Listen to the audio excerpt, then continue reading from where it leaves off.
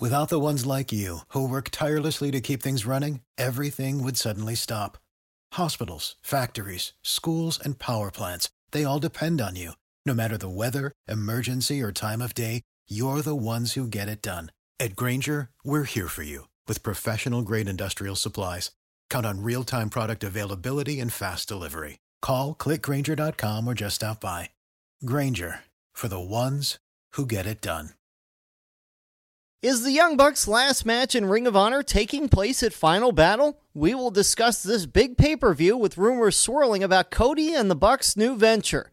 The Bucks also made their intentions known for the IWGP Heavyweight Tag Team title at the World Tag League Finals. We will break down that and several other big headlines from that show.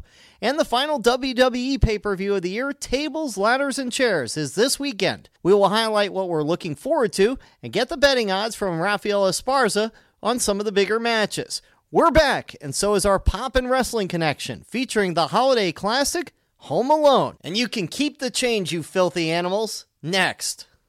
WrestlingInc.com brings you Two-Faced Wrestling Talk, the podcast that goes beyond WWE and goes in depth on ROH, NJPW, Impact, and more.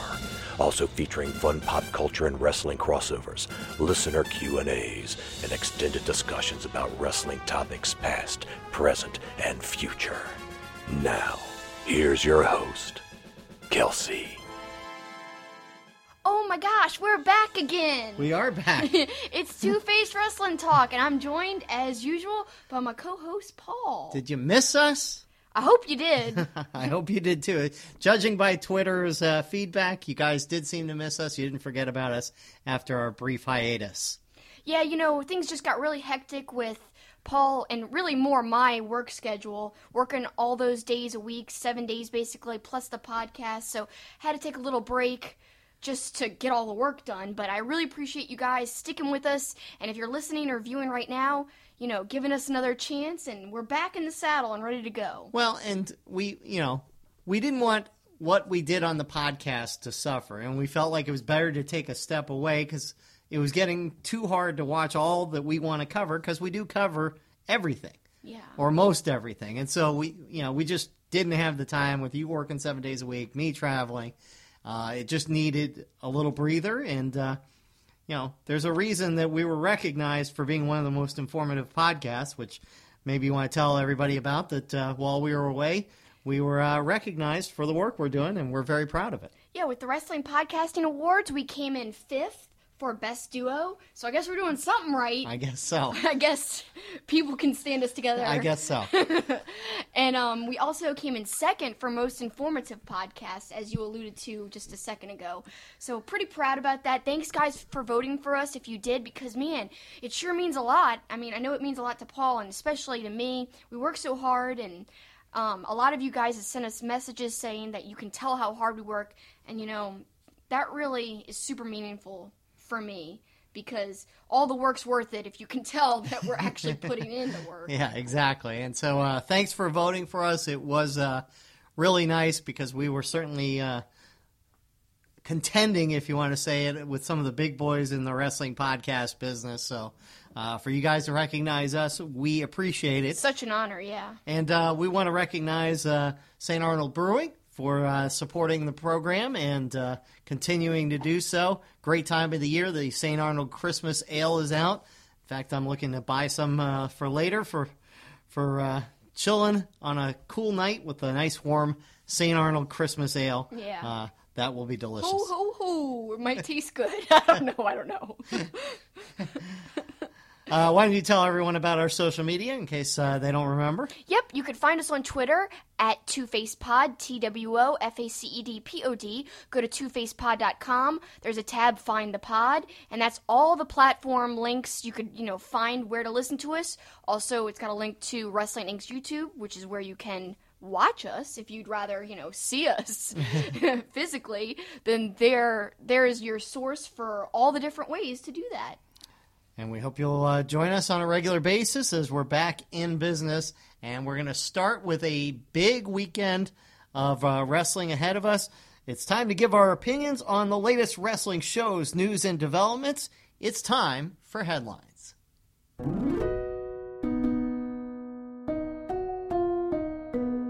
And we're going to start with Friday night's Ring of Honor pay-per-view, the final pay-per-view of the year for Ring of Honor. It's Final Battle, and they've already said this is going to be a 4-hour pay-per-view as opposed to try and crunch everything into 3 hours. The card looks amazing. This is going to be a great show. Where do you want to start? Oh, man, there's so many matches that I'm looking forward to at Final Battle. And this is really Ring of Honor's biggest pay-per-view of the year, usually. And there's been so many moments in past Final Battle, pay-per-views that I've loved. I mean, there's been some great Briscoe highlights. In fact, I went back and watched a Bucks versus Briscoes match from a previous Final Battle, and I love it. And speaking of the Briscoes and the Bucks, they are 2 out of the 3 teams that are involved in another Ladder Wars match. The third team being SCU, Scorpio Sky and Frankie Kazarian. And I think that this is going to be a really great match. And if you're not really sure, what the story is going to the match, I feel like ROH is doing this series called The Pinnacle. And it's the same people behind NWA's 10 Pounds of Gold, so it's kind of got the same feel as those videos. And there's this amazing promo by the Briscoes where he's talking about, Mark Briscoe's just amazing as usual, like, yeah, we've been there since the beginning. I can't even do it justice. It's just amazing in the promo in this Pinnacle video. But also then Jay Briscoe comes in and he says, these clowns, it's like being at the circus. The clowns are entertaining for a while, but after a while they're out there too long and you want to send in the animals. And we're going to prove at Final Battle while we're the animals. And we're going to take home, the gold. And I actually hope that the Briscoes win. I really do. I'd love to see that happen. Well, it is interesting in that clearly the clowns he's referring to the Young Bucks. Yeah, they showed videos of the Young Bucks. So, no, the promo, you owe it to yourself if you haven't seen it to make sure you watch it before Friday night's pay-per-view. It's really funny, and the Briscoes are so good, and they are so awesome at promos. I think they're really underrated at promos, actually. Yeah. Like, no one ever talks about them as great promos, but what's cool is they'll just be, it seems like they're just, spitballing, going off the cuff. But it also feels like it's them. It's real, Yeah. So I love it. And maybe it's like people don't think that they're smart promos because they don't sound smart. You know what I mean? But it's so them. But it is so them, and it is smart, and it is... I mean, come on, that analogy, the clowns and the animals, is awesome. I would have never thought of that. Yeah. And, if people might think it's offensive that they're calling the Young Bucks clowns, the way he was first saying it wasn't even offensive. He's like, yeah, the clowns are fun to watch at first, meaning, like, the Bucks are high-flying and entertaining. They've got a lot of flash, like a clown would in a circus act. But when the animals come out, like, that's something, like, violent and ferocious. And I think that's what the Briscoes were alluding to by that comparison and stuff and that analogy. And the funny thing is, just no one ever gives them their due props, and this is going to shock a lot of people. I gotta say, I think my favorite tag team right now, and it's not the Young Bucks, but it's the Briscoes. The last few months, I've been feeling that more and more. After the Chris Jericho cruise, I had some, like, one-on-one experiences with the Briscoes. They were on my flight back, I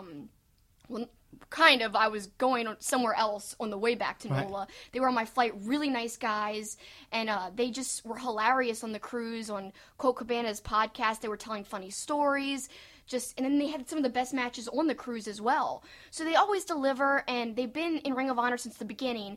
And if you watch The Pinnacle on YouTube, Ring of Honor's YouTube, it's episode 2. It really highlights the Briscoes, and that's where the promo is. Well, and of course there's a whole underlying storyline of this is one of the central matches about it, but the Young Bucks, Cody, it's being rumored that they're going to start a new promotion called All Elite Wrestling. Mm-hmm.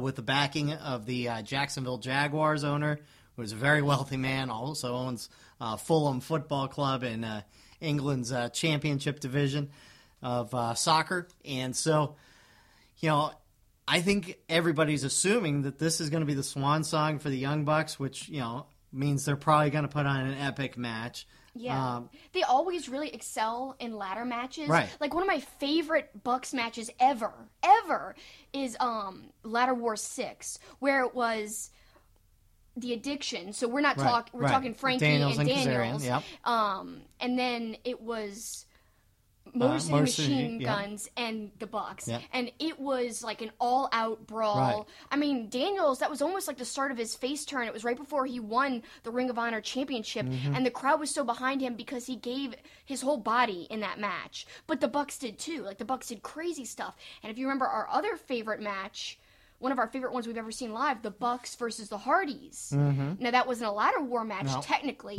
but it was a ladder match nonetheless, and it was amazing. So they excel in that type of match. And we saw a ladder war at Supercard of Honor as well. Yeah, the one in New Orleans, yes. Yeah, with Flip Gordon, and that was a six-man tag. Yes, it was. So, very much looking forward to that, but while we're on the subject, let's talk about this All Elite Wrestling. A friend of ours, as we're coming into the airport today, Ryan says, what do you think about the All Elite Wrestling? He recognized Kelsey, of course, and said, what do you think about the All Elite Wrestling? And his exact line was, finally some competition for WWE. There's a lot of back and forth on the word competition about this. It's popped up here and there. A lot of people, including our fellow podcasting friends, like I know our good friend Smark to Death, they have said this. They said, not necessarily competition. This promotion is more, it would be like an alternative for hardcore fans who are already frustrated with WWE. Right. And I tend to almost agree with that in a way, because I think WWE is so big at this point that it's not really competition, but it could be competition if they somehow sway people who are a part of WWE now to come over when their contracts are up. Now, this might be years away from happening. Right. I don't even know. And all of this is pure speculation. Who knows what's really going to happen? That's one of the great things about wrestling. You could just speculate till the end of time and you could still be wrong, or still not have thought of something that ended up happening in, at the end. But. Well, I think I'm going to take the other perspective on it, too, is I'm more... Look, I don't think as great as it's going to be, it's not going to be true competition for the WWE. They're always going to be the behemoth. What I'm worried about is what it's going to do to Ring of Honor. Like, if Adam Page, if Cody, if the Young Bucks, if this is all kind of the end of this final battle, I don't know what Ring of Honor is going to do. I mean, that's a huge swath of talent that's going away. Now, granted, they've signed Jeff Cobb, who we'll talk about. They've made some signings.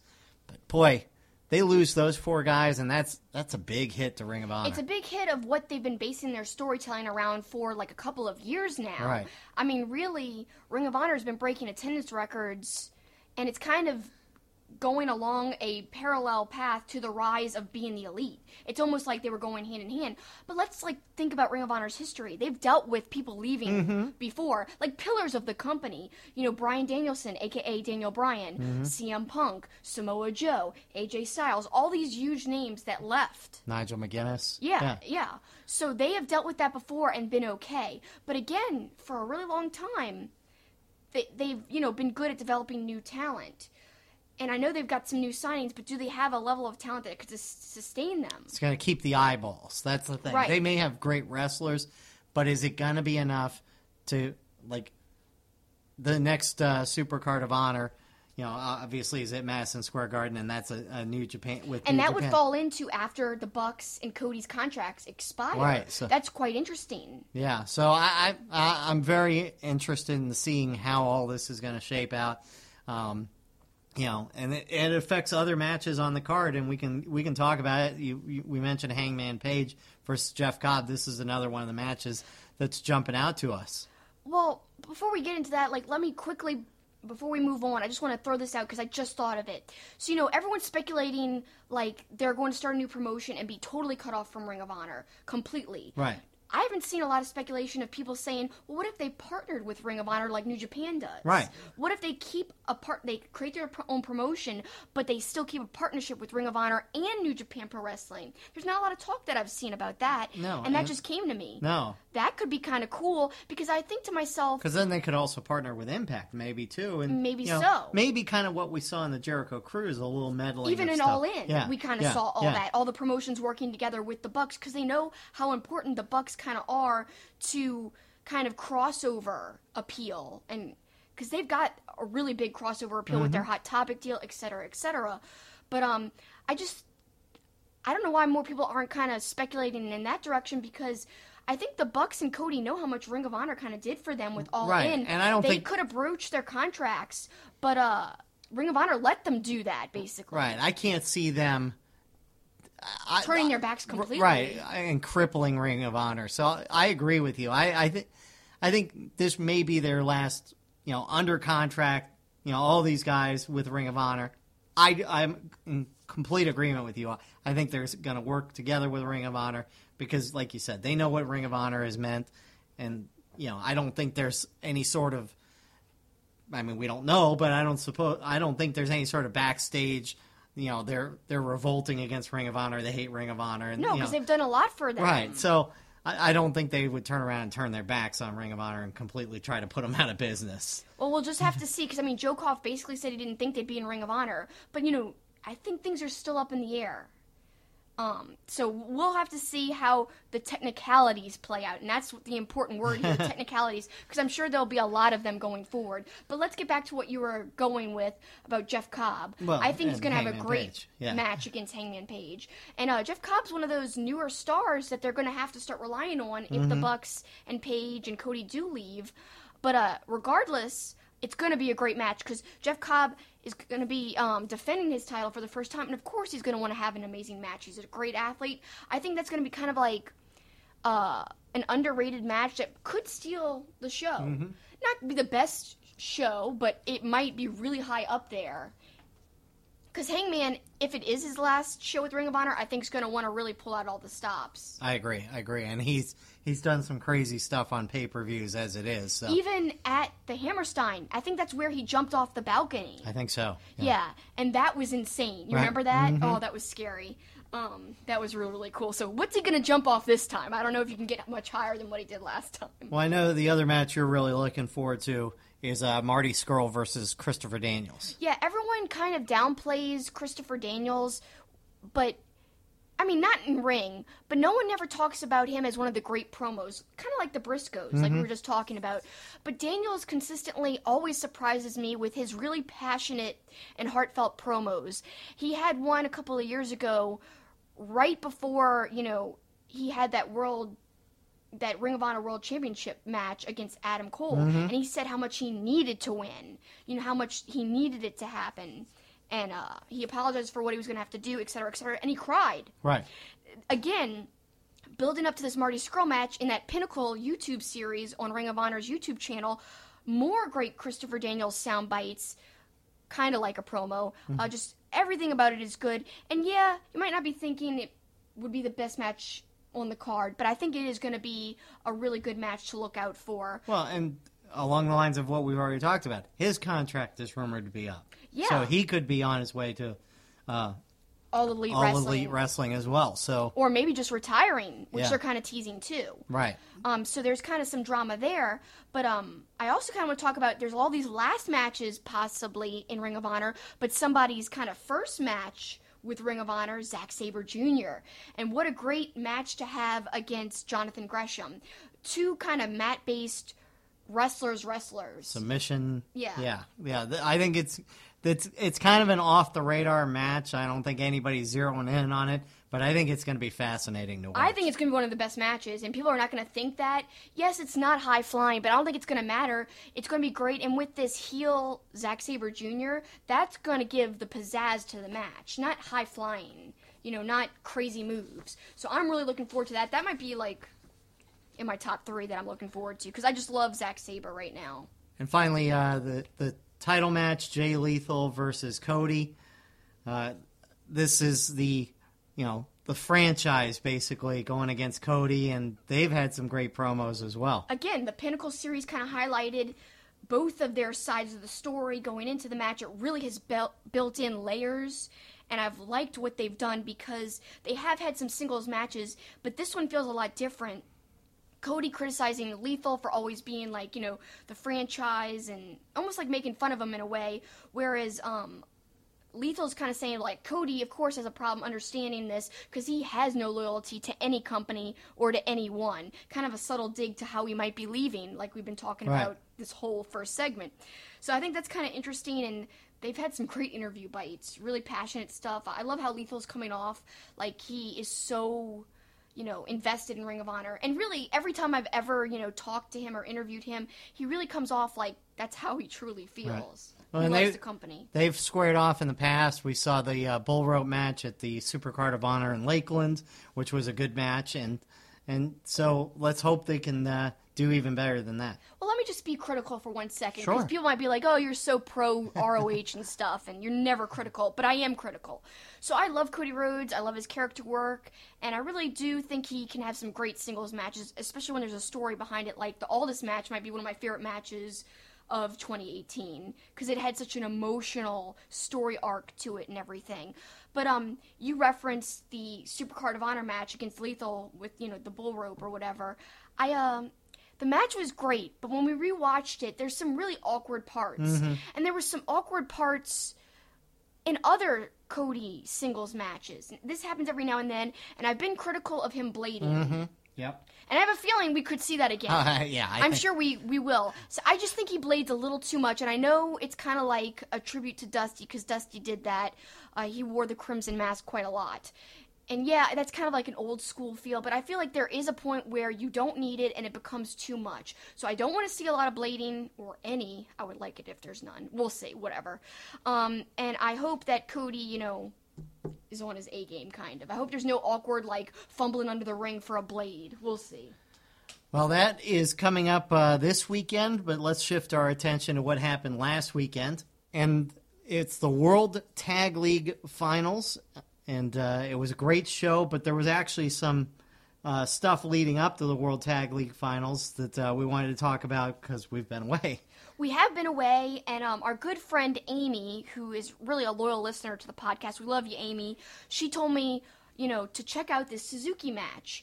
And I really, really enjoyed it. It was Taichi and Zack Sabre Jr. versus Suzuki and Iizuka, and it was awesome. And what I think was awesome was it almost felt like a singles match, even though it was a multi-man tag match.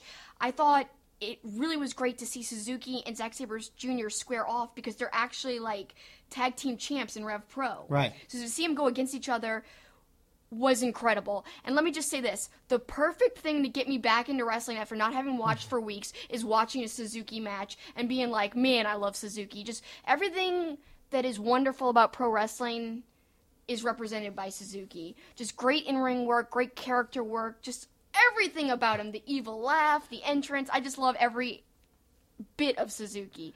So that was quite a joy to watch that match, and I thought it was cool. It's certainly setting up. I don't know if there's going to be a fracturing of that faction at some point, but obviously a Suzuki-Zack Sabre Jr. match is on the horizon at some point. It won't be at Wrestle Kingdom. It could be, though. That's how good of a match it could be. Yeah, but Zack Sabre Jr. has already got Ishii. No, I'm not saying it will be. I'm saying it's worthy of that yeah, caliber. absolutely. And then at the end, Suzuki brought everybody back together and fist bumped them all, and everybody was cool. So. I think it's important to note that Suzuki initiated the fist bump, and even I think it was either Kevin Kelly or Excalibur mentioned that on commentary as well, because I think that's kind of important because Suzuki's just thrown people from his own faction to the side before, but obviously he really respects Zack Sabre Jr., and I like how they kind of kept that as a theme at the end. And as we transition into the World Tag League Finals, obviously Suzuki wasn't in it, but you brought up a good point in one of those early matches. When we're talking about December 9th. Yeah, the final night.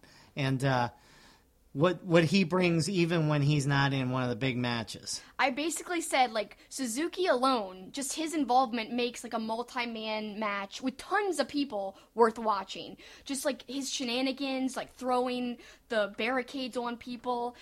I love anything involving him because he just brings a natural villain feel, and he kind of brings, some fun creative spots in a match, whether it's just throwing somebody on some chairs. And remember, he tried to do a Gotch pile driver on some chairs. Yeah, I can't remember if it was in this match or the other one. That was in the one with Zack Sabre Jr. That was scary. Yeah. How did the chairs not collapse because they look so flimsy? That was insane. So that wasn't December 9th, but I forgot about that spot. No, it was crazy. It was crazy. It was crazy. Also, let me segue, not a match per se, but the commentary, Excalibur doing some New Japan commentary with Kevin Kelly. Love them together. I thought they had a great chemistry, and we noted back at All In, because Excalibur was a part of that commentary Right. team as well. He's so good at jumping in, like kind of doing play-by-play, but not overstepping or Nope. talking over Kevin Kelly or, at the time during All In, Ian Riccaboni. He didn't do that to either one of them in either shows. No, it's really incredible how he folds into a broadcast seamlessly. He's really good because, obviously on PWG, he's kind of the lead. Sometimes he's by himself on some Yeah. of those matches. So for him to not step, and don't forget Rocky was there too, and there was no stepping all over each other. It was really well done. It really, really was, and I'm not really a fan of the three-man No. booth, and I know you're not either. No. But Rocky barely said anything, so he was kind of not there as much as Excalibur and Kevin Kelly. But got to give props to Excalibur because I'd love to see him do more New Japan commentary. And weird side note, he's got like a voice that sounds like Don Callis at some points. Yeah. It's weird. Yep. Like a more serious Don Callis, of course. It's funny, though, because Excalibur is no stranger to being actually quite silly on PWG commentary, but here we got to see a nice, serious, really professional side of Excalibur, and he thrived in that role. Well, before we get to the World Tag League final, there were a couple significant singles matches, and unfortunately I had heard the results beforehand, but this is a credit to how much I like these guys that I wanted to watch both these matches regardless. But we'll start with Ospreay and Tai Chi. And, gosh, Ospreay, we say it all the time. I know we're like beating a dead horse here, but he is so amazing. And I think the testament to how good he is Tai Chi is certainly not one of our favorites. No, we always say, get out of here, Tai Chi, when he comes on the screen. I would contend that was one of the best Tai Chi matches I've seen. No, it was, and a lot of it really, though, is a testament to Ospreay's great selling. Right. Really made Tai Chi seem like more dangerous, like what he was doing was really like effective and stuff. So Ospreay was just selling left and right, like he always does. I always say, I know, again, like you just said, beating a dead horse, but he's really one of the top probably 3 sellers in the world of wrestling. He's incredible, and I think it's never over the top either. It doesn't feel like fake. Even when he screams, it feels believable, and I don't know why. Like, what is that fine line of not being too over the top and almost like ridiculous? Like somebody who I think is way over the top is Velveteen Dream. Mm-hmm. Sometimes he just is flopping all over. Ospreay could be like that, but he just walks a fine line. Someone who's really good at selling, I think, who's in the same class as Ospreay is AJ Styles. Mm-hmm. So that's good company to be in right there. I still think Ospreay's almost even better at selling than even AJ. To me, I mean, Ospreay, Suzuki's my number 1, but Ospreay's just behind him at number 2 of my favorite wrestlers ever. One of my favorite moments in the match is Ospreay yells at Tai Chi, "Come on, MFer," and Tai Chi responds by just kicking him. So you're like, okay, yeah, I'll okay, kick you, here I come. I really thought that was a great match. We didn't mention that it was the number 1 contenders match for the never open weight title, and a chance to wrestle at Wrestle Kingdom. Ospreay gets the victory there. Terrific match. So then he would face the winner of Goto and Ibushi. Now let's make a note about this, because we were thinking this was going to be an awesome match. Right. Goto's had great matches, and of course, your boy, Ibushi. Yeah. I mean, he's had amazing matches with all kinds of people. So, to our surprise, this wasn't really our favorite match of the night. No, it was good. Obviously, it was really good, but it just wasn't great. It wasn't. I liked the Ospreay match better. Oh, much. Yeah. Which is funny, again, because Tai Chi was in involved. it. Yeah, whatever. So, good match, not great. The Kota Ibushi, when he takes the lariat on the apron and lands on the back of his head, I'm like, I mean, I know they're professionals, but man, that looks dangerous. It did look dangerous. And let me kind of go back and address what we said about the match not being our favorite. Like you said, it was good, but I don't think the reason it wasn't the greatest, because people might blame it on Goto. No. Because he's not like a very prominent person. But no, Goto's had amazing matches. Like, look back at Wrestle Kingdom where he wrestled Suzuki in that hair versus hair match. That's one of my favorite matches of the whole year. Right.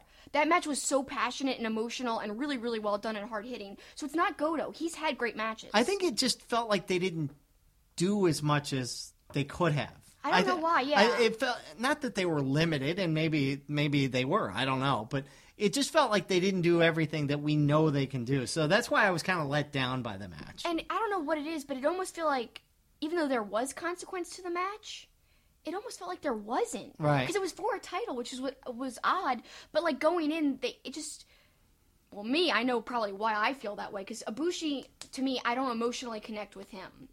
I never feel like he's like, I want this title, like, he's emotionally invested in what he's doing.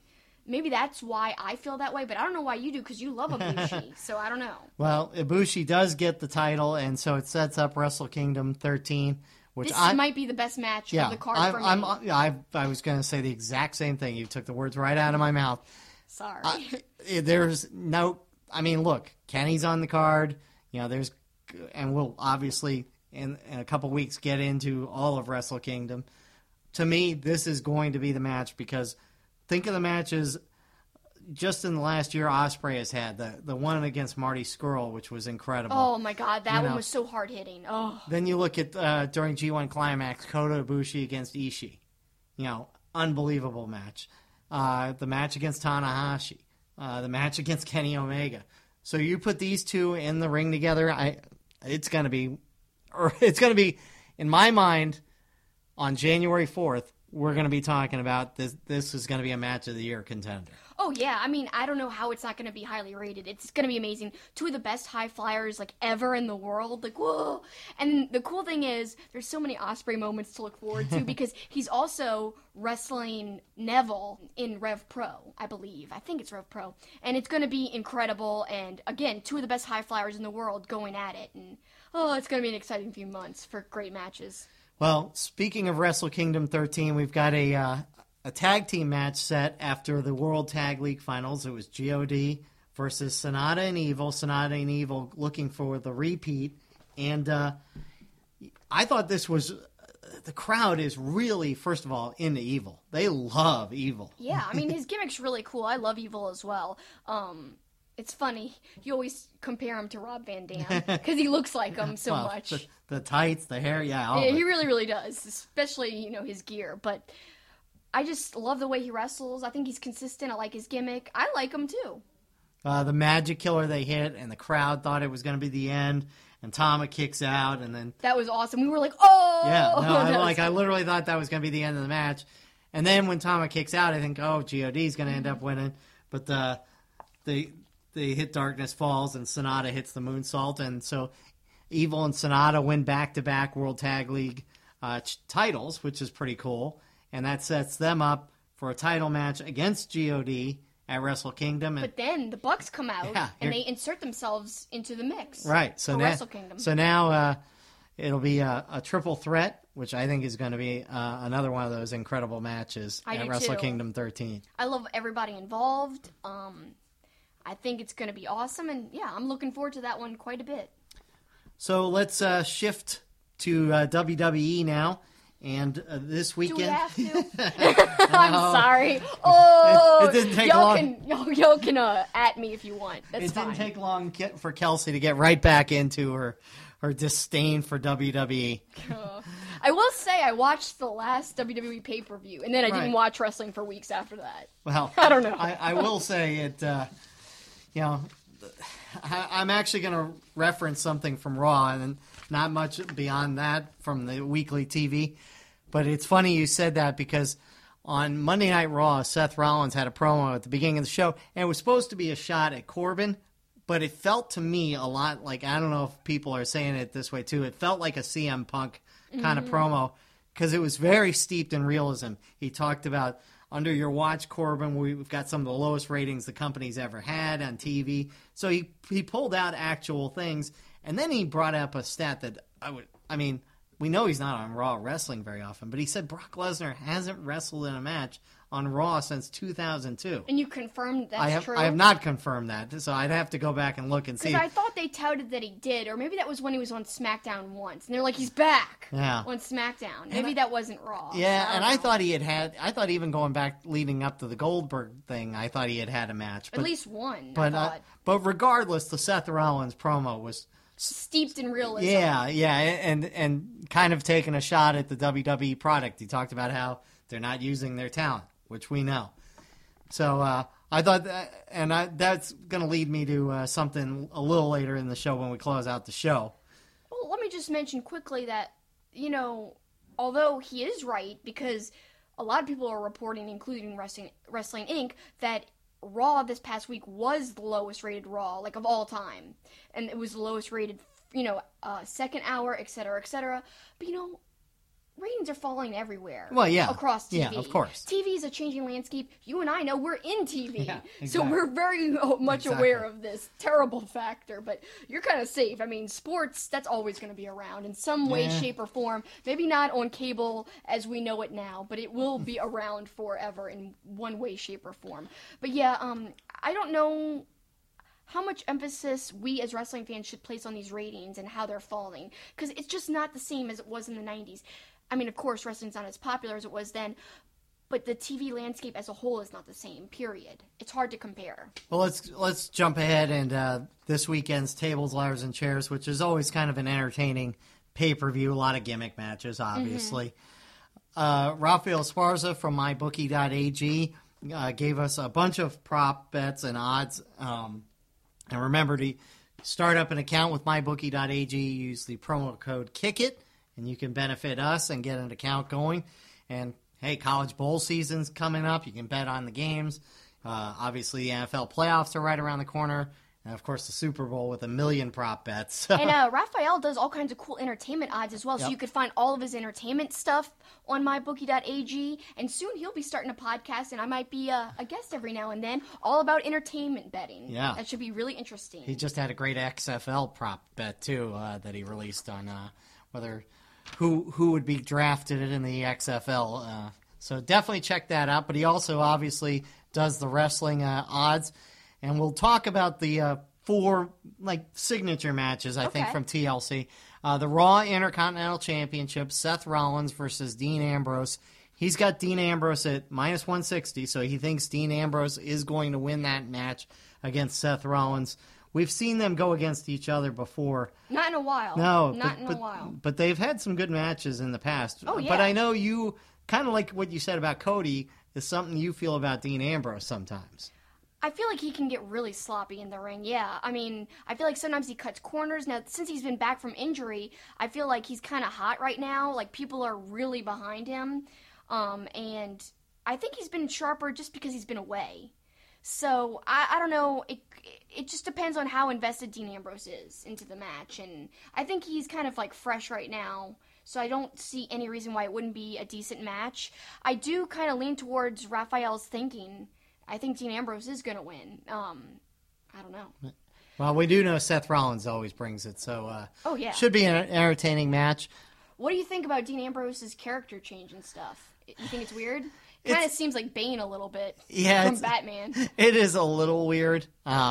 His whole thing about getting injected against Rollins and the people when he was getting the shots in the doctor's office. Yeah. All kind of a weird thing, but, Do you think it's working, what he's doing? I don't know. I don't know if it's going to make him truly a heel. It's kind of odd. I don't know. They built it up that he was going to turn, so that part wasn't a surprise when it happened. Yeah. I just don't know if I feel the reason he's, Yeah. So that's I don't know. A good point. I like that statement. I'm not enunciating it exactly how I want it, but yeah, I'm not. You're not believing the reason why he's like this. And I'm going to say that again in about 2 minutes when we talk about one of the other matches. Okay. Look, Seth Rollins always brings it. I'm hoping it's going to be as good as I think they were in a Hell in a Cell. I think it was either a steel cage or a Hell in a Cell, but they had a great match in the past. So hopefully, oh, it was. Yes, I do remember that. That was an amazing match where they were both outside the cage and they were beating each other, and they both fell through the table. Yes. And it was one of those ones where they actually fell through the table and didn't spend 2 minutes beforehand looking down at the table. That was soon after, they had this great rivalry, and it was kind of after Seth Rollins betrayed the Shield and stuff. And that was some great storylines for a while there. I think that was back in, 2015, 2016 or something? Maybe even earlier, I don't know. But it was good stuff. The other big one on the Raw side, the Women's Championship, Ronda Rousey, he's got as a decided favorite, minus 1,000 against Nia Jax. They had a great match before Alexa Bliss cashed in Money in the Bank. That was, remember, they let Nia Jax kind of ragdoll Ronda Rousey around, so I think this could be a good match again. Now, we didn't have a podcast after the last pay-per-view, but I will say this. I loved that Rousey match against Charlotte. Mm-hmm. I loved it. It was. Like, everyone was going on and on about Becky and Charlotte. I loved it so much more with Ronda. And she got so much hate. Like, I just want to touch on this because we didn't get to give our 2 cents when it happened. Like, Ronda got so much hate from the audience, and it wasn't, like, no respect at all. Right. And she took, like, all that beating to the body and stuff. Like, I respect that. I don't know why everyone's like, oh, she just got everything handed to her, and she's horrible. And I really loved that match. Yeah. That was an amazing match. No, I think, she has proven her worth in WWE. I mean... I'm not with the haters. No, I look, I'm a fan of Charlotte. I'm a fan of Becky Lynch. And this tables, ladders, and chairs match, which I think is obviously it's a first for the women's division. I think it's going to be a really great match. If Charlotte brings what she did against Ronda Rousey, Asuka being inserted, I think making it a triple threat adds to it a lot too. Oh yeah, it gives it some kind of variety from what had been going on between Becky and Charlotte for a while. Asuka needs something. Yep. I want Asuka to be prominent again. I do she too. has fallen behind so much in the division. And sometimes she feels like a joke, where she was really a threat before. So just, come on, Asuka. I want her to, as a character, to be built back up again really, really bad. Well, and I think... obviously, I don't think she's going to win here. Look, and neither does Rafael. He's got her at the longest odds at plus 225. He's got Charlotte, actually, as the favorite at plus 105. Becky Lynch at plus 165. I think they love the Charlotte versus Ronda, and they still want the Becky versus Ronda. So I think one of those combinations is going to happen at WrestleMania. So you don't think it could be like a triple threat? I don't know. Between the three of them? I don't know what's going to happen there. I think it could be a triple threat. I mean, we're looking down the road, but I'm thinking if Charlotte or Becky doesn't have the belt, saying Asuka wins it here, I think one of those two goes on and wins the Women's Royal Rumble and challenges Ronda Rousey. Yeah. So, I'm going way down the road here, but so it wouldn't shock me if Asuka wins because it would open the door for one of the other two to win the Royal Rumble next month and then challenge Ronda Rousey. Oh, you're right. I'm totally forgetting about brands and stuff when I say a triple threat, but somehow in some world, I think that could be like a really cool match. Yeah, no, it would. It'd be awesome. Finally, SmackDown WWE Championship, back to forced heel turns. This new Daniel Bryan. Some people like it. I've read. Well, because it's unique. I will say I like it a little better in the last couple weeks because he's going into his full-on earthy, you people are all destroying the environment. He beat up Mustafa Ali because Mustafa Ali owns an SUV. Yeah. So it's a little better, but when they first did it, it was like, boy, this is a forced heel turn, But it's better now, and, Daniel's the champ, and Raphael's got him as a huge favorite, minus 360. AJ Styles plus 260. How do you see that one? I think Raphael's right. Yeah. I do, yeah. Daniel's going to hold Styles the was on top for so long, and Bryan's really, popular, so, yeah, I think he's correct. I wonder, I'm going with Raphael. He's got a good record, Right. Well, I wonder who Daniel Bryan's next opponent might be at the next pay-per-view, if that's true. As you look at the list, let's wrap up this segment. Maybe one match that you're interested in that's maybe not one of the main matches. You're putting me on the spot. Can I say none? No, I'm just kidding. I'm sorry. I'm just joking, guys. I'm just joking. I'm doing the patented Kelsey, hating on WWE thing. It's part of my gimmick, so I have to do it, guys. No, but seriously, oh gosh, I don't know. I bet you Natalya versus Ruby Riott will be good. Because guess what? Ruby Riott was having some great matches when she first, debuted on the main roster. Natalya, to me, she's the workhorse of the division. She can have a great match with anybody. It's just if they make it silly, hopefully they don't. Hopefully they just let them do, what they can do, what I know they're capable of doing. And I hope they don't cut them on time, because that could easily happen too. I'm going to go with, we know Buddy Murphy versus Cedric Alexander for the Cruiserweight Championship will be great. They've had great matches, and, Cedric Alexander is phenomenal. The guitar ladder match, it'll be interesting. Elias versus Bobby Lashley. But I'll say, if I'm going to say the next best match after the four we discussed that I think will be good, even though it seems like we've had one combination of these throughout, the Triple Threat SmackDown Tag Team Championship, The Bar, the New Day, the Usos. It's going to be great match-wise. Yeah, I think it'll be a great match. I'm just kind of tired of seeing the matchup over and over and over and over and over and over again. Again, I'll say it again. I really wish we just had one tag team belt so that both divisions would be involved in it. You're really down to like 4 or 5 teams on each show. There's only so much variety you can do. I think it's kind of important to note Finn Balor versus Drew McIntyre might be good because they're great athletes. And the match quality itself might be really, really, really good, unless it's cut for time, which I don't want to get my hopes up too much. I mean, these things always happen where you think the match could be amazing and then it's just super short or ridiculous finish, et cetera, et cetera. Well, as long as this show is, and there's probably going to be a couple other things thrown in there, there are some notable people that aren't on this pay-per-view. So it'll be interesting to see what direction they go with some of that, and we will talk about it next week. But before we move on, let's just remind everyone what our saying is. If you guys disagree with any opinions we have, that's okay. If you love WWE, if you're super pumped for TLC, if you think every match is going to be amazing, that's okay. If you agree with this, that's okay too, of course. Let's just remind everyone it's okay to agree to disagree as long as you're being respectful to each other. I'm respectful of all opinions. Tell me why you disagree. Tweet at me at SuperKickinIt. I'd love to hear why. I'd love to hear what you're looking forward to, what you're not looking forward to, etc., etc. We're all respectful here, and that's cool with me. All right. And as we mentioned at the beginning of the show, we're back. And also back is the Pop and Wrestling Connection. Now, before we went on hiatus, we had started doing those as a standalone, and that will happen again sometime after the new year. But with it being Christmas time, we are going to revisit, as Kelsey shows off the Merry Christmas, You Filthy Animal, from Home Alone, of course, a holiday movie. Yeah, I'm wearing my sweatshirt thematic right now just because we're talking about Home Alone and wrestling. How does that fit in? Well, we're going to be talking about that next. So stay tuned. Merry Christmas, you filthy animals, and a Happy New Year. Much better than how I did it. St. Arnold Brewing Company, located in Houston, is Texas' oldest craft brewery. Their goal is to brew world-class beers and deliver them to their customers as fresh as possible, making them the best beers in Texas and Louisiana. Their customers are beer lovers, people that appreciate great, full-flavored beers. So whether you're enjoying an Art Car IPA or a smooth-drinking lawnmower, look for St. Arnold beers throughout Louisiana and Texas.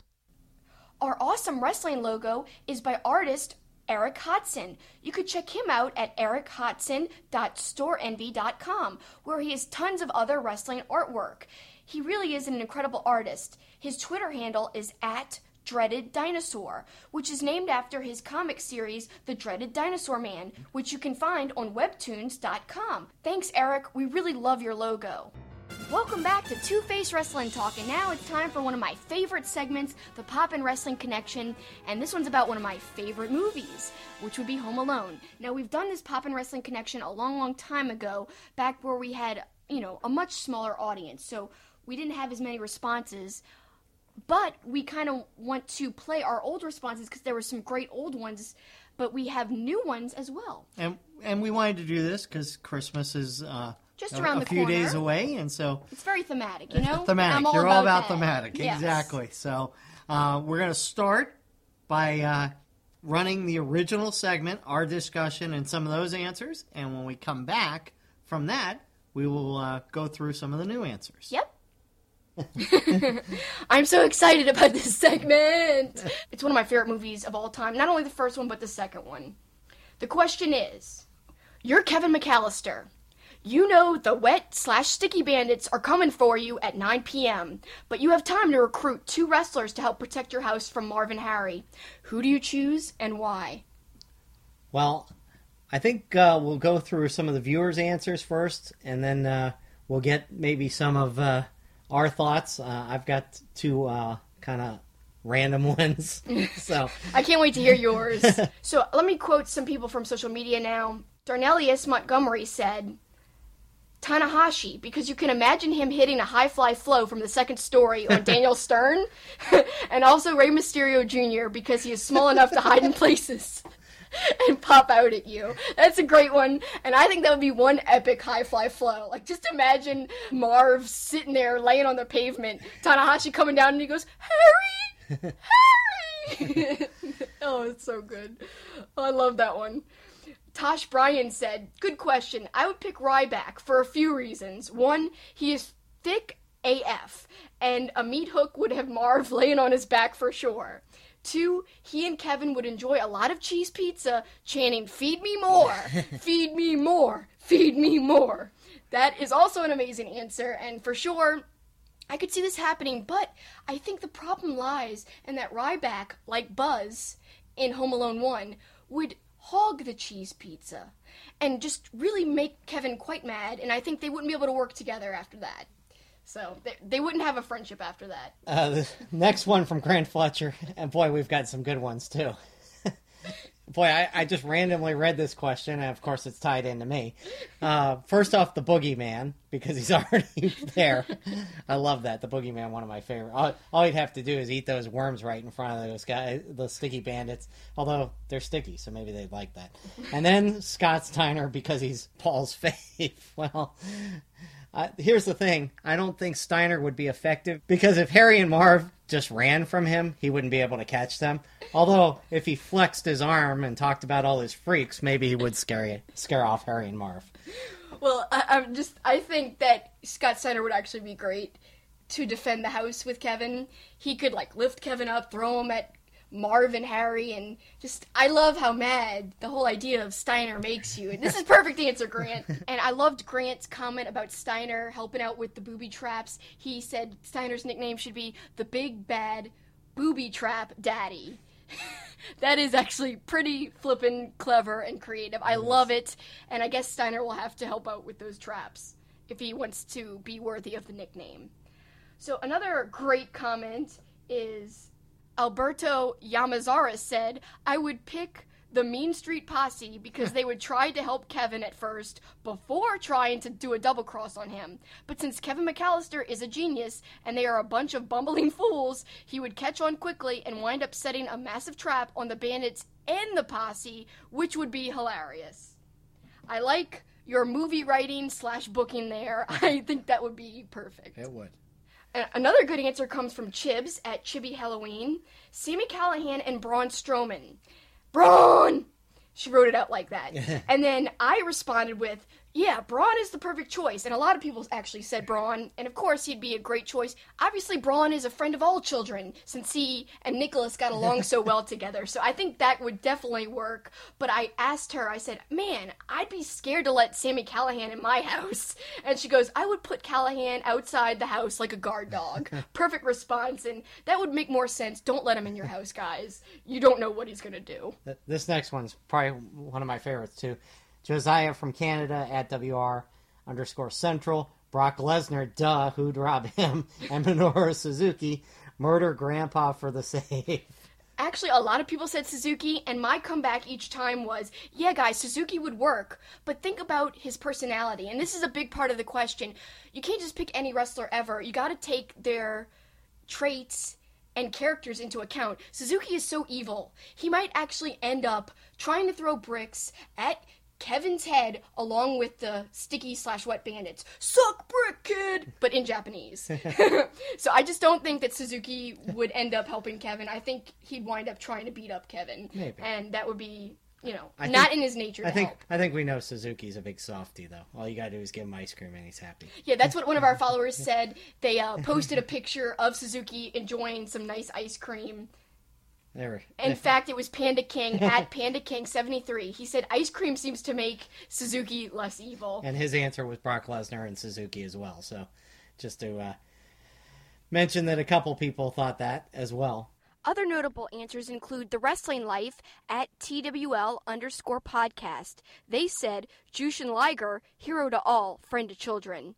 And Broken/woken Matt, well-versed in defending home invasions. Oh my god, it's like the perfect answer. I wish I would have thought of Broken Matt, because of course he's defended his home, along with, Vanguard 1 and his whole family, Senior Benjamin. They're great at protecting their home. So, perfect answer there.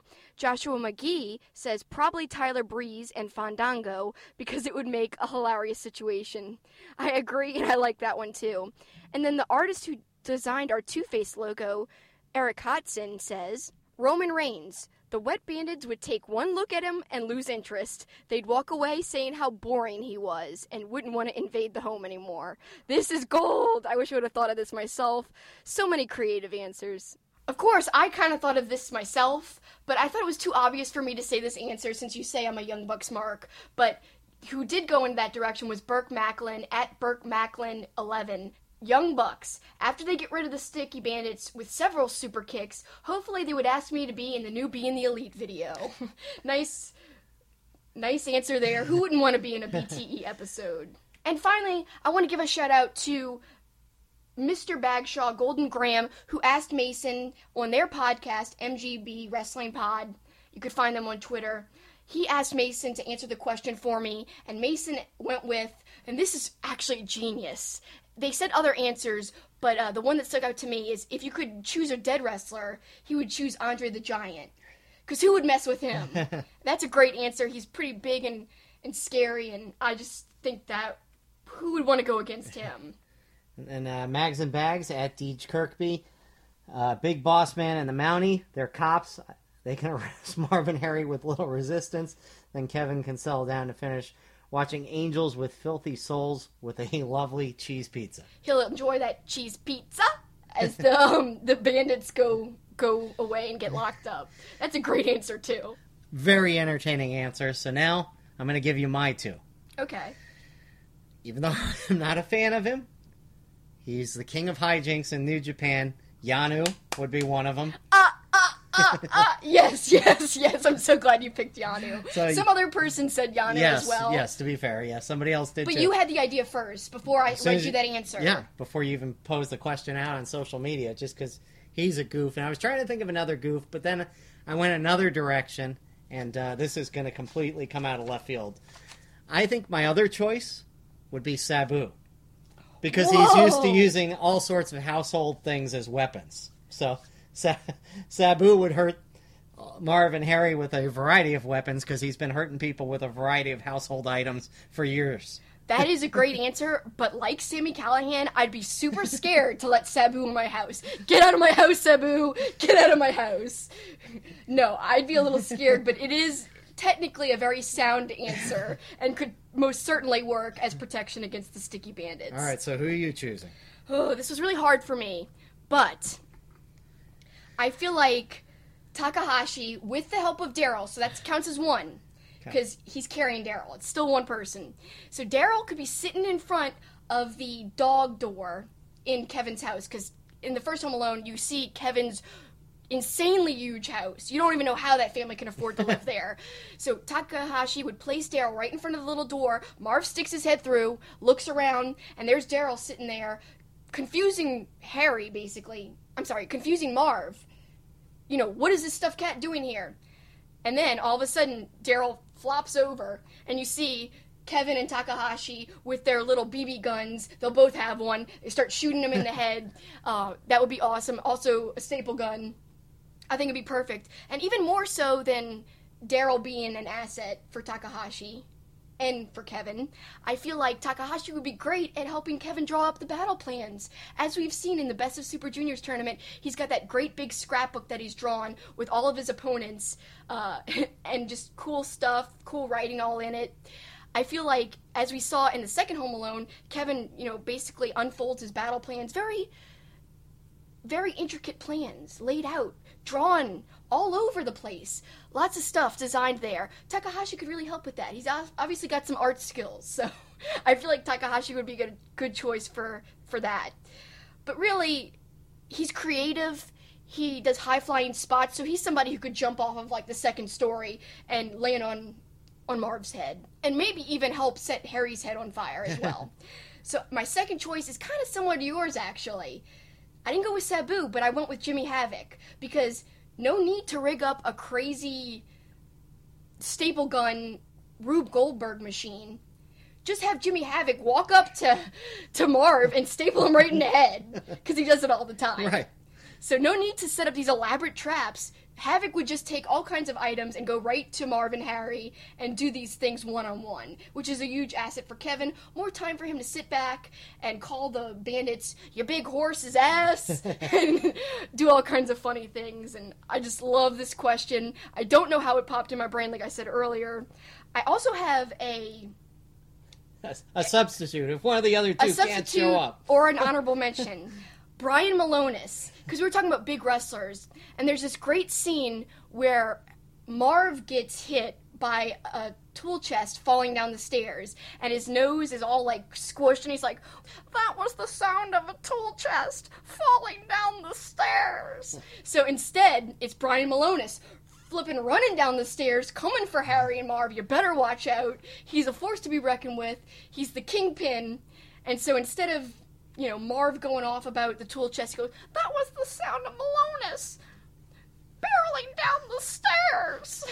And I think that'd be a great choice. I'd love to see that.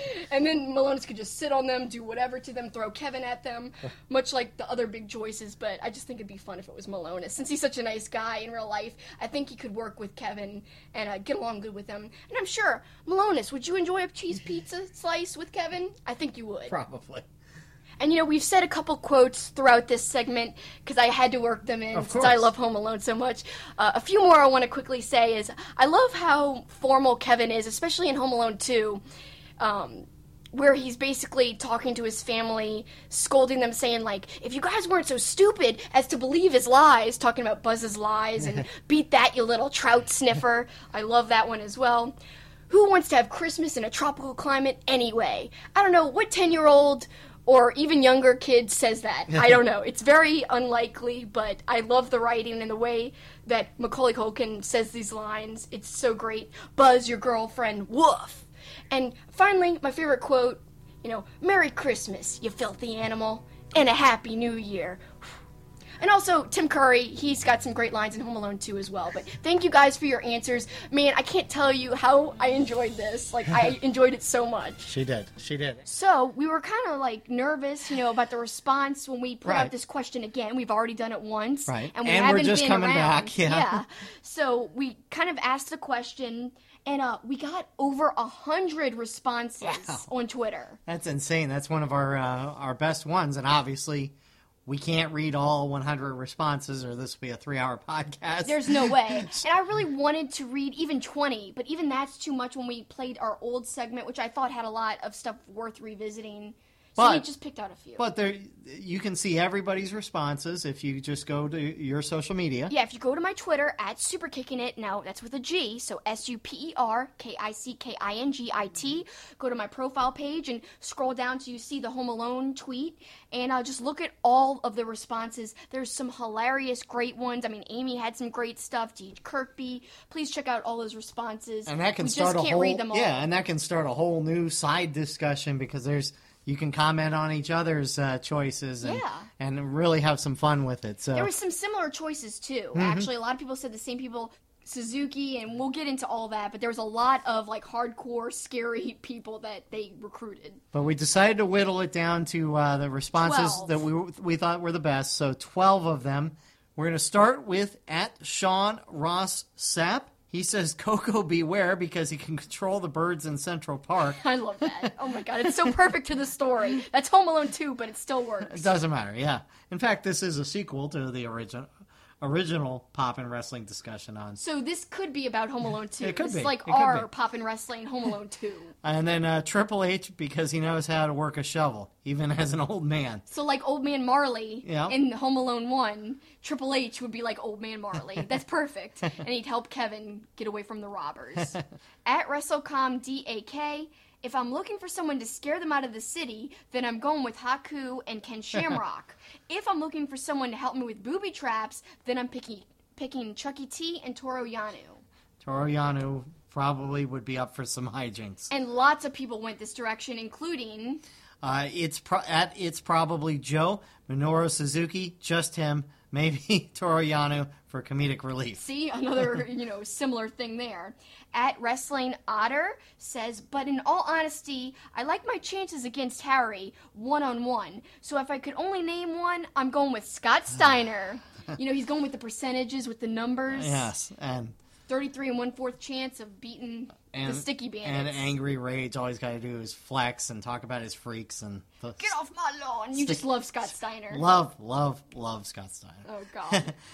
At _big_Shaw, bronze left hand and bronze right hand, so that the Sticky Bandits get these hands. Get these hands! You gotta do it like Braun. No, you are the Braun expert. You're the one that needs to do it. Okay. Then we've got at Deep Fried Whiskey.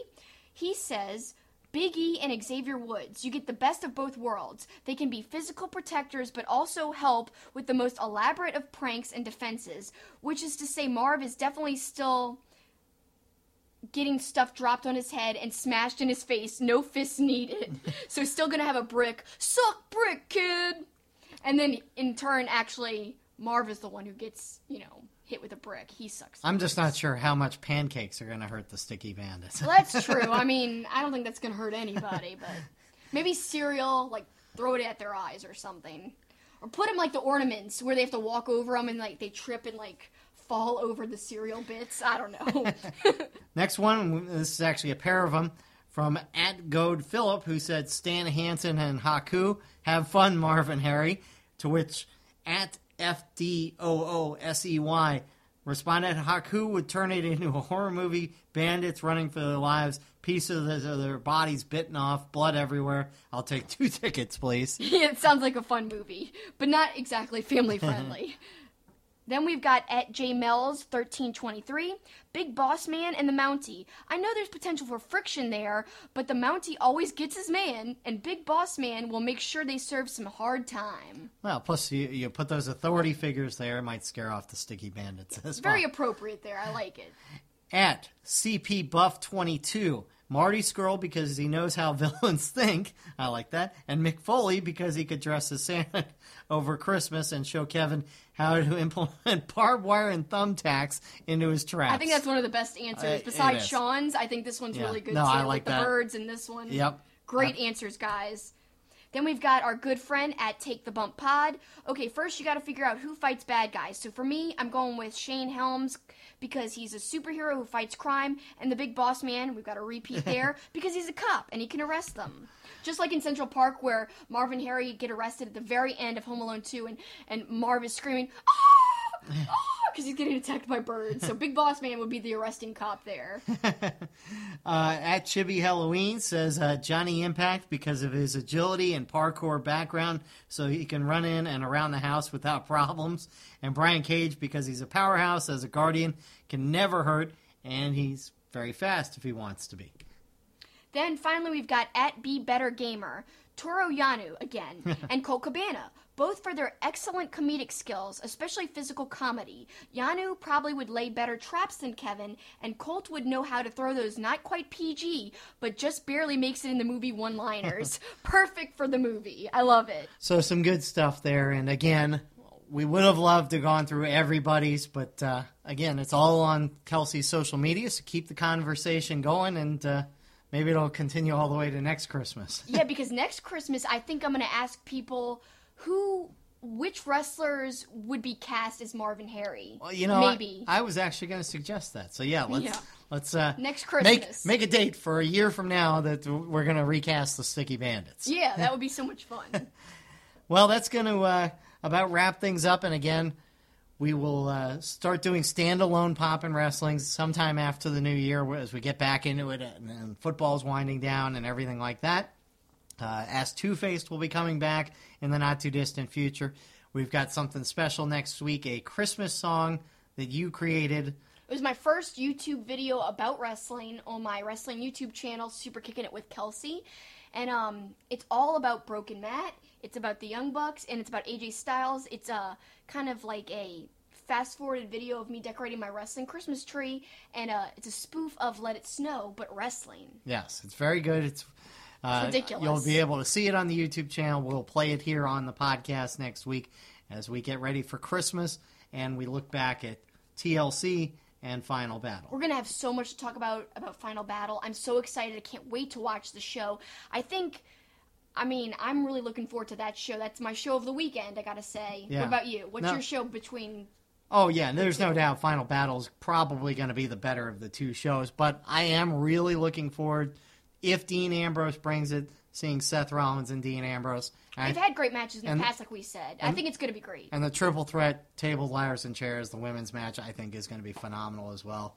Asuka is going to bring some great stuff to that. And she's hardcore. She fought Suzuki. Yeah, exactly. And he really let loose on her. So I know she's not afraid of weapons and stuff because she faced the ultimate weapon. Right. Which was just Suzuki. Yeah, I'm saying. He's a weapon in itself. If she's not afraid of Suzuki, she's not afraid of anything. So. Exactly. But that's all coming up. Let's talk about something else that's coming up as we close out the show and send them home. What do you got, Kels? Well, I just want to also preview for, in the next few weeks, one of our shows, what we're going to do is, on Twitter, we're going to ask everybody what was their favorite matches from each different promotion. So New Japan, Ring of Honor, WWE, NXT, and Impact. We're going to say, what's your favorite matches? And we're going to read some of the responses. So this isn't a poll. It'll just be like a question, and we're going to look through all the responses. We're hoping it's as popular as the Home Alone question, that we have that many answers to look through. Be as,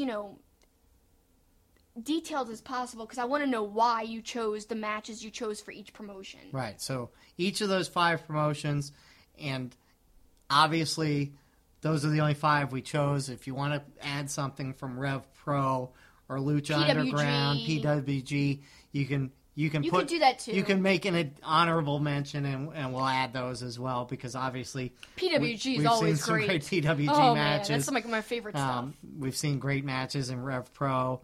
We saw great matches at WrestleCon this year. So. Oh, we did. Yeah, the Super Show was incredible. So. Looking forward to that, Kels. I think that's going to be really good. Yeah, I'm excited. Please participate.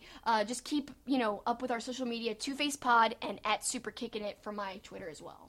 And I'm going to just kind of revisit something I touched on when we were going through WWE, and I was going to kind of save it for closing out the show, but I got ahead of myself. So the Seth Rollins promo at the beginning of Raw, and I wanted to tie it and his reality talk about wasting talent, and he mentioned how the Revival's being wasted in Lucha House Party matches, how talent's not being used, and how the ratings are down, and all that was great.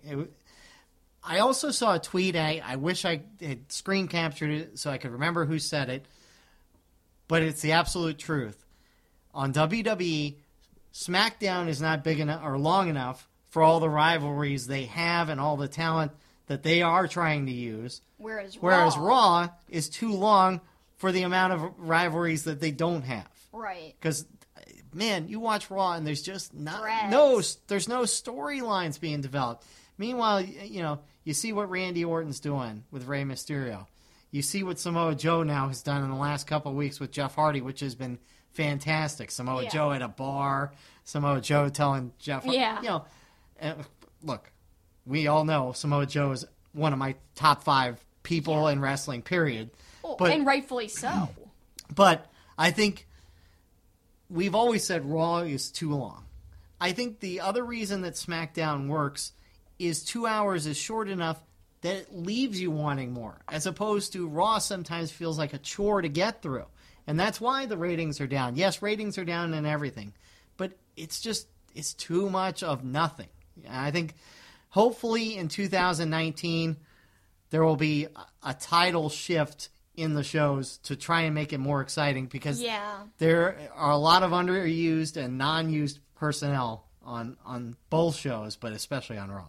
And quickly, to kind of close out the entire show, I kind of want to touch on something you said. You said the Revival's being wasted. That was part of the promo. Right. Funny, so the Revival and the Bucks have had tweets going back and forth saying that one day, remember this tweet, they will face each other. They both said it. The Revival and Matt Jackson, they both said that. So what does that mean? Are they teasing something? Are they just kind of having messing fun, around, yeah. you know. Well, look, We'll they have had to the whole see. Twitter rivalry as it was, so... But now it's going deeper, and they're actually calling each other out, saying they're going to face each other. So I love how that's adding to the speculation of everything we talked about. So we're coming full circle here to wrap up the show. We opened up with the Bucks and talking about All Elite Wrestling and what is this, going to mean for everything. And now we're talking about the Revival. Are they going to be in All Elite Wrestling? Is this all just a swerve and the Bucks are thinking about WWE? Is it all just a big game? We don't know, but it's so fun to think about. It is funny you said that, and I was thinking that the Young Bucks are so smart. This could all be an elaborate ruse. I know. There could be nothing going on. Cody could have just been sitting at a Jaguars game in a box because he wanted to go to a Jaguars game. And they could just re-sign with Ring of Honor. Right. We don't even know. Yeah. That's like the beauty of it all. Yeah, that is. Look, the Young Bucks are the kings of promotion, and the kings of social media. Yeah, so and manipulation. They could be using everybody and getting ready to pull the wool over everybody's faces. It's just so cool how many possibilities there are, and that's what's great about wrestling. So we hope you guys liked and enjoyed hearing us talk about wrestling, because obviously we're having a lot of fun getting back into everything. Hope you're having fun getting back into listening to us. Thanks so much for your time. It always means a lot to us. And thanks for joining us. Yep. That's the finish. When you need mealtime inspiration, it's worth shopping Kroger, where you'll find over 30,000 mouth-watering choices that excite your inner foodie. And no matter what tasty choice you make, you'll enjoy our everyday low prices, plus extra ways to save, like digital coupons worth over $600 each week. You can also save up to $1 off per gallon at the pump with fuel points. More savings and more inspiring flavors make shopping Kroger worth it every time. Kroger, fresh for everyone. Fuel restrictions apply.